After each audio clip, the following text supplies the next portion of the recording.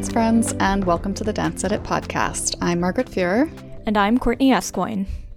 We are editors at Dance Media, and in today's episode, we will discuss the transformative nonprofit Brown Girls Do Ballet and how it has provided communal support for a whole generation of dancers of color.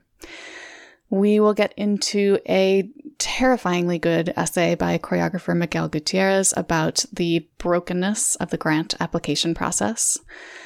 And we will muse a little on the all-consuming nature of dance and how that can be both a positive and a negative force, as inspired by another brilliant essay. That is going to be a lot to ponder, all of that. So let's jump right into our dance headline rundown, which is actually on the shorter side this week. So you think you can dance is back?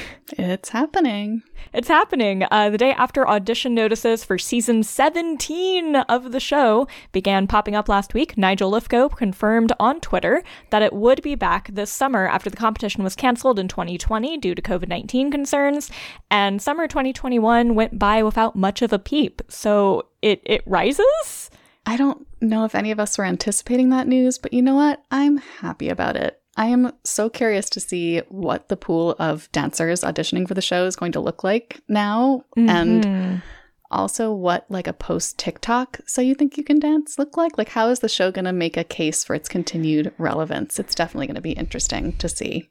And just knocking on wood that everything goes safely and as planned. Yeah. You know? Yes. I hate that we're still having to think about it, but we are. As we are still doing, yep. Some more dance on TV news. We now have a release date and a frankly fantastic trailer for Lizzo's dance reality show. It's called Lizzo's Watch Out for the Big Girls. It's set to premiere on Amazon Prime on March 25th. And it will follow Lizzo's search for artists to join the ranks of her Big Girls dancers. She's going to be helped in that search not just by choreographer Tanisha Scott, which is great in itself, but also by original tour dancers Shantae Marie Van, Charlene Quigley, and Grace Holden, all three of whom were on the cover of Dance Spirit back in the spring of 2020. Fun fact. And they're all just great. So really excited to see that one too. Love to see it. And the Kennedy Center for the Performing Arts announced that the planned touring engagement of the Mariinsky Ballet, scheduled for the end of April, has been canceled, citing multiple factors, but principally the ongoing global COVID-19 pandemic-related conditions, to quote the release. In a statement, both organizations said they were looking forward to working together again in future seasons, and the Kennedy Center indicated that it did not have plans to replace the dates of those engagements with another ballet company. So still seeing the impacts and effects. I'm still updating that cancellation timeline. Someone let me stop soon, please. Someone make that listicle of sads unnecessary, please. So here begins what has become our regular game of who's coming and going in the ballet world now. And this week we're starting with Cynthia Harvey, who will depart her position as artistic director of American Ballet Theater's Jacqueline Kennedy Onassis School at the end of this school year. Harvey has led the school since 2016, and the search for her replacement is now underway. Going to be keeping an eye on that. So many leadership changes. So many.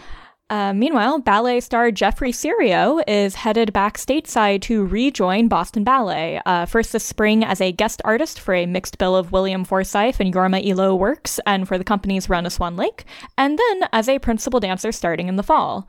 Serio, of course, started his career in Boston, where he was a principal from 2012 until he departed in 2015 to join first American Ballet Theater and then English National Ballet, where he's currently a lead principal. So this is yet another of the roster shifts we've seen at EMB in the wake of Tamara Rojo's impending departure for San Francisco Ballet. Curious to see how rosters continue to reshape themselves. Mm-hmm. Yeah, a lot of shaking up happening. Another dancer homecoming of a sorts is happening at American Ballet Theater. Daniil Simkin, who was a principal with the company from 2012 to 2020, will return as a guest artist for parts of its 2022 season. Daniel Camargo, a former principal dancer with Stuttgart Ballet and Dutch National Ballet, and also Felipe from Birds of Paradise, never forget. He will also appear as a guest artist with ABT for select performances. So, in our first longer discussion segment today, we want to talk about an excellent article that just ran in Point Magazine about Brown Girls Do Ballet, the organization that started as an Instagram account and has, over the past almost 10 years, grown into a nonprofit that celebrates diversity in the ballet world. If you are a ballet person and or if you've been anywhere near Instagram within the last decade or so, odds are you have seen some of the work they're doing, which includes scholarship and mentorship programs. As the article points out, representation is, of course, always crucial, but organizations like Brown Girls Do Ballet play an especially important role because they offer communal support for dancers of color as well. Well, and I think what's brilliant about it, right, is I actually didn't fully realize before this article just how much this organization has done beyond the photo series and exhibitions that have come out of that.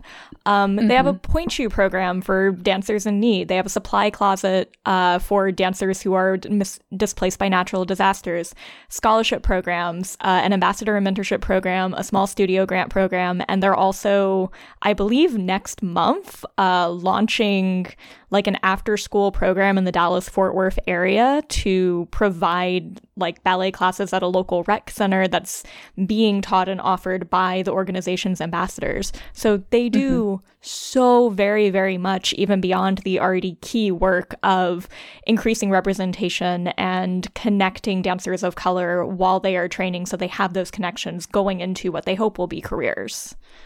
Yeah.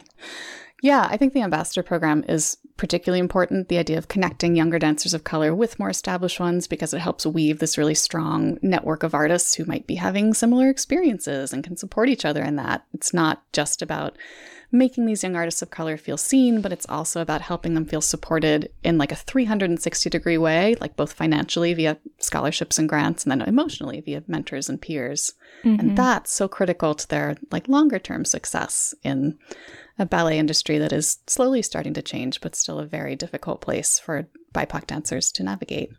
Yeah, not only doing it with, you know, the dancers who are meeting each other potentially at these photo shoots, but also connecting dancers across the country who maybe wouldn't run into each other in person necessarily, but now can speak to someone who is maybe going through similar things that they're going through, celebrating each other's successes and offering that crucial support.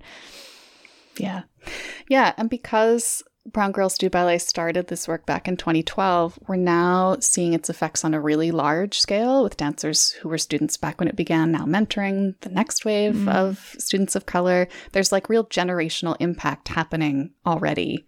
And because it's grown in a really significant way just over the past 2 years, I mean, following the shift in ballet world conversations about race that happened in the early height of the pandemic, and then also thanks to some resources they've received from Meta's Black Creator Program, which has allowed them to give even more scholarships and microgrants. It's already created significant change, and it's poised to do exponentially more now going forward. We love to see it. TLDR, we love to see it. Yeah. Yeah, please do read the Point story by Shatay L. Hayes, which we have linked for you in the show notes, of course. Next up today, we have an essay that ran in the publication In Dance recently.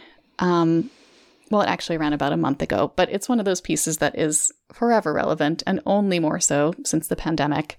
The title is The Grant You Wish You Could Write. It's by choreographer Miguel Gutierrez, whom regular listeners know we admire very much, and it is a mordant and incredibly perceptive sort of takedown of the grant application process in the dance world. This is another one of those pieces that we're calling out mostly to get you to go read it. We want you to read all of Gutierrez's own words. I'm sure we're going to be quoting them extensively here.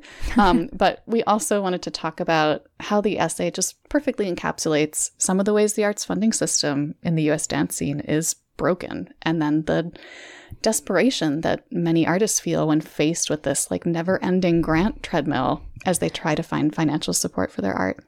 Yeah, I mean, this piece just gets at so much. How dance makers spend unpaid hours putting together grant applications to maybe be able to afford to pay their dancers and make their work.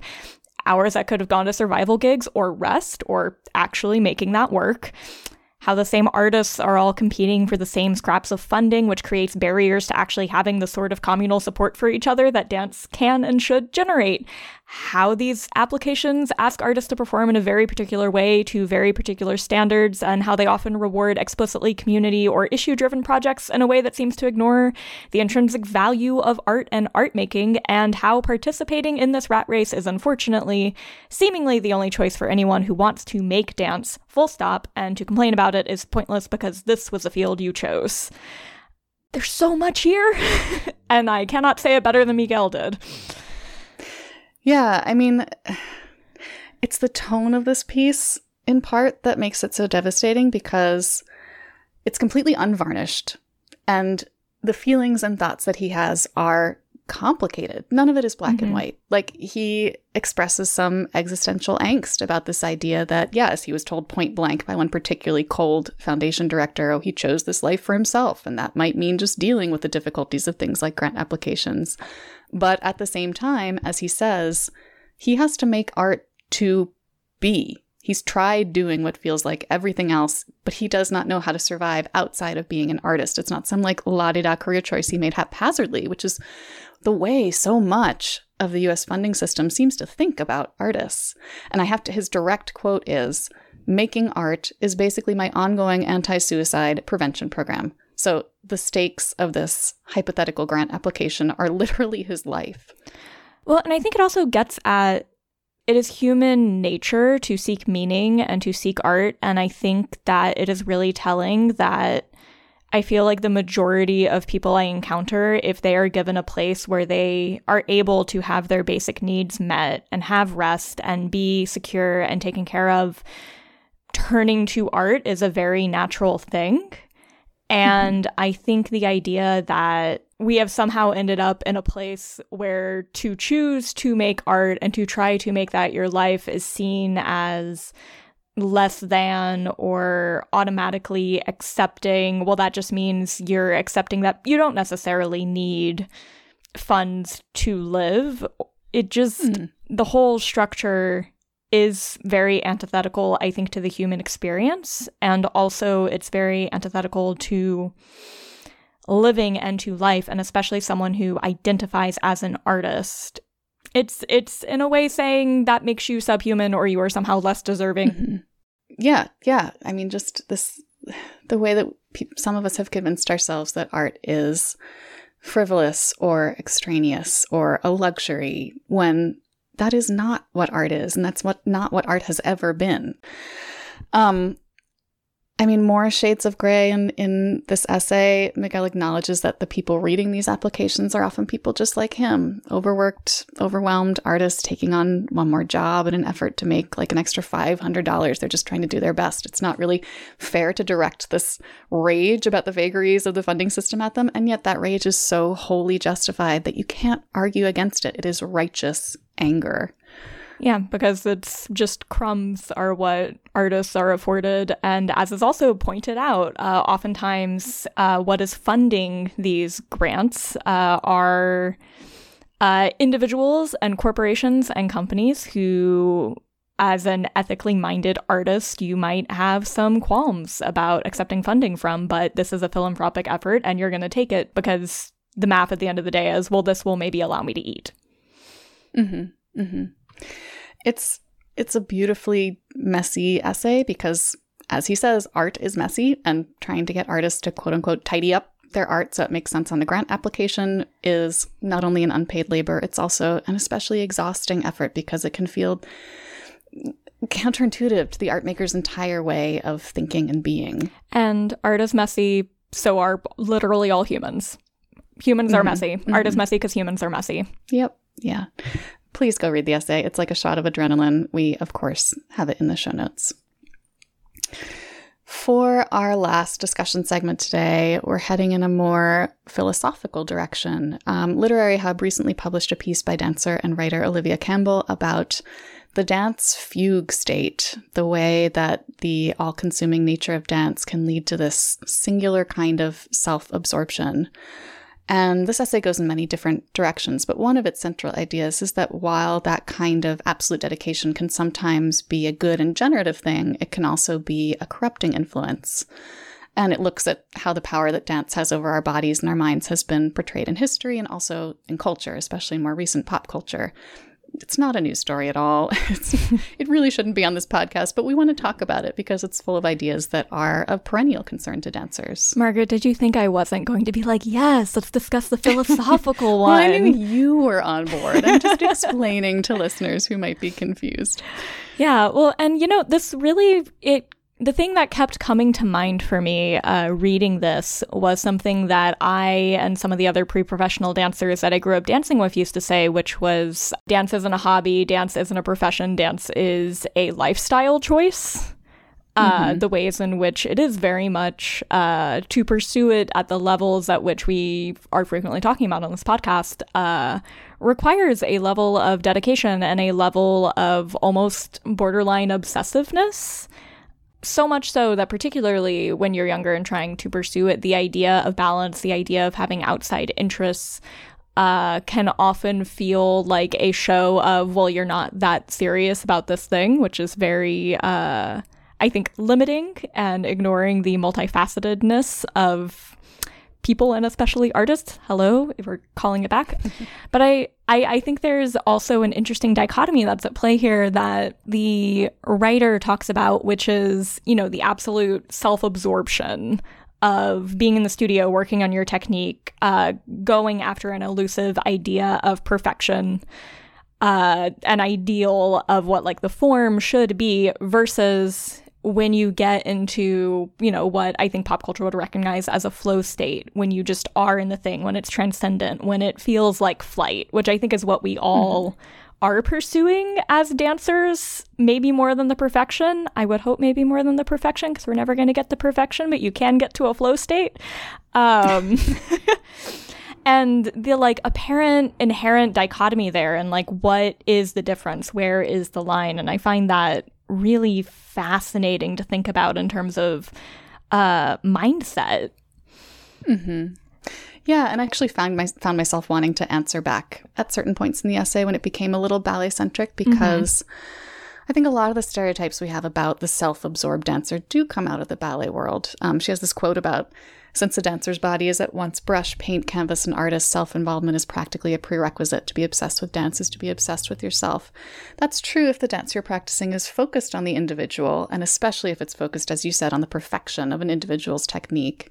Both of those things are very true of ballet. But what about dances that prioritize the group, as many non-Western dance forms do, or social dances that are all about the exchange of energy between two partners? You can absolutely experience that sublime dance flow state in those kinds of scenarios without it all being tied up in your own singular body, which is a very different kind of way to get that sort of high.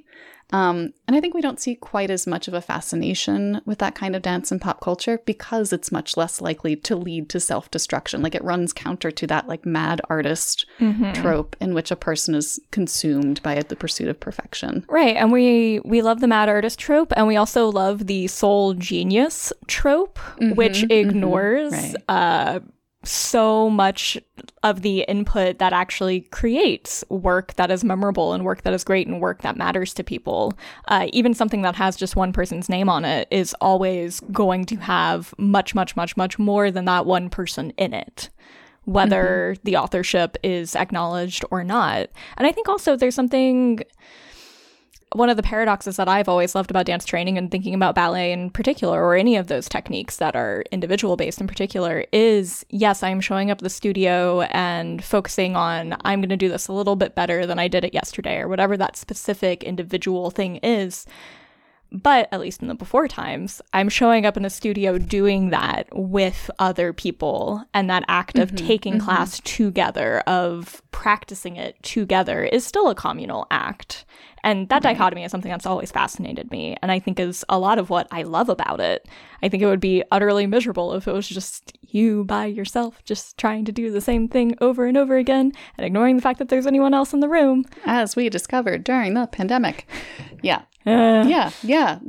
even within the context of the individual pursuit of some kind of perfection, there's still that sense of community there. Yeah.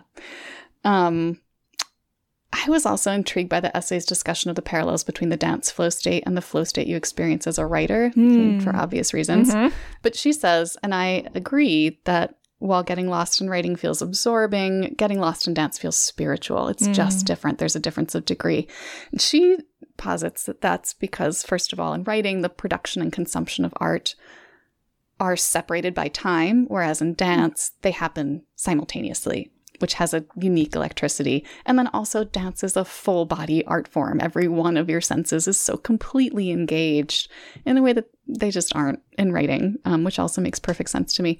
You know, to use a different art form as an analogy here, my dad is a musician and we have arguments sometimes because he will say, there's nothing more sublime than playing music. And I'll argue, no, there's nothing more sublime than what dance lets you do, which is to be the music. Your entire self is the music. Well, and I think there's also, societally, we very, very, very much prize and prioritize the written word. If something is worthwhile, it can be put into words. If something matters, it can be put into writing. Where, you know, and we are dance writers. We spend a lot of time doing something akin to that. However, I don't think any of us ever lose sight of the fact that there are ways of knowing that are inherently unable to be exactly captured in words. And that is something that dance has in spades. There are ways of knowing when you dance that I can't put it into words, and I don't think it should be put into words. There's things about it that we simply know and we intuit, and it's other ways of knowing that are equally valid and equally relevant and equally important. Sometimes words are too specific. Anyway, yes. Yeah. Another essay that you should seek out on your own. And we have made it easy for you to find in the show notes. All right. That's it for us this week. Thanks everyone for joining. We'll be back next week for more discussion of the news that's moving the dance world. Keep learning, keep advocating, and keep dancing. Mind how you go, friends.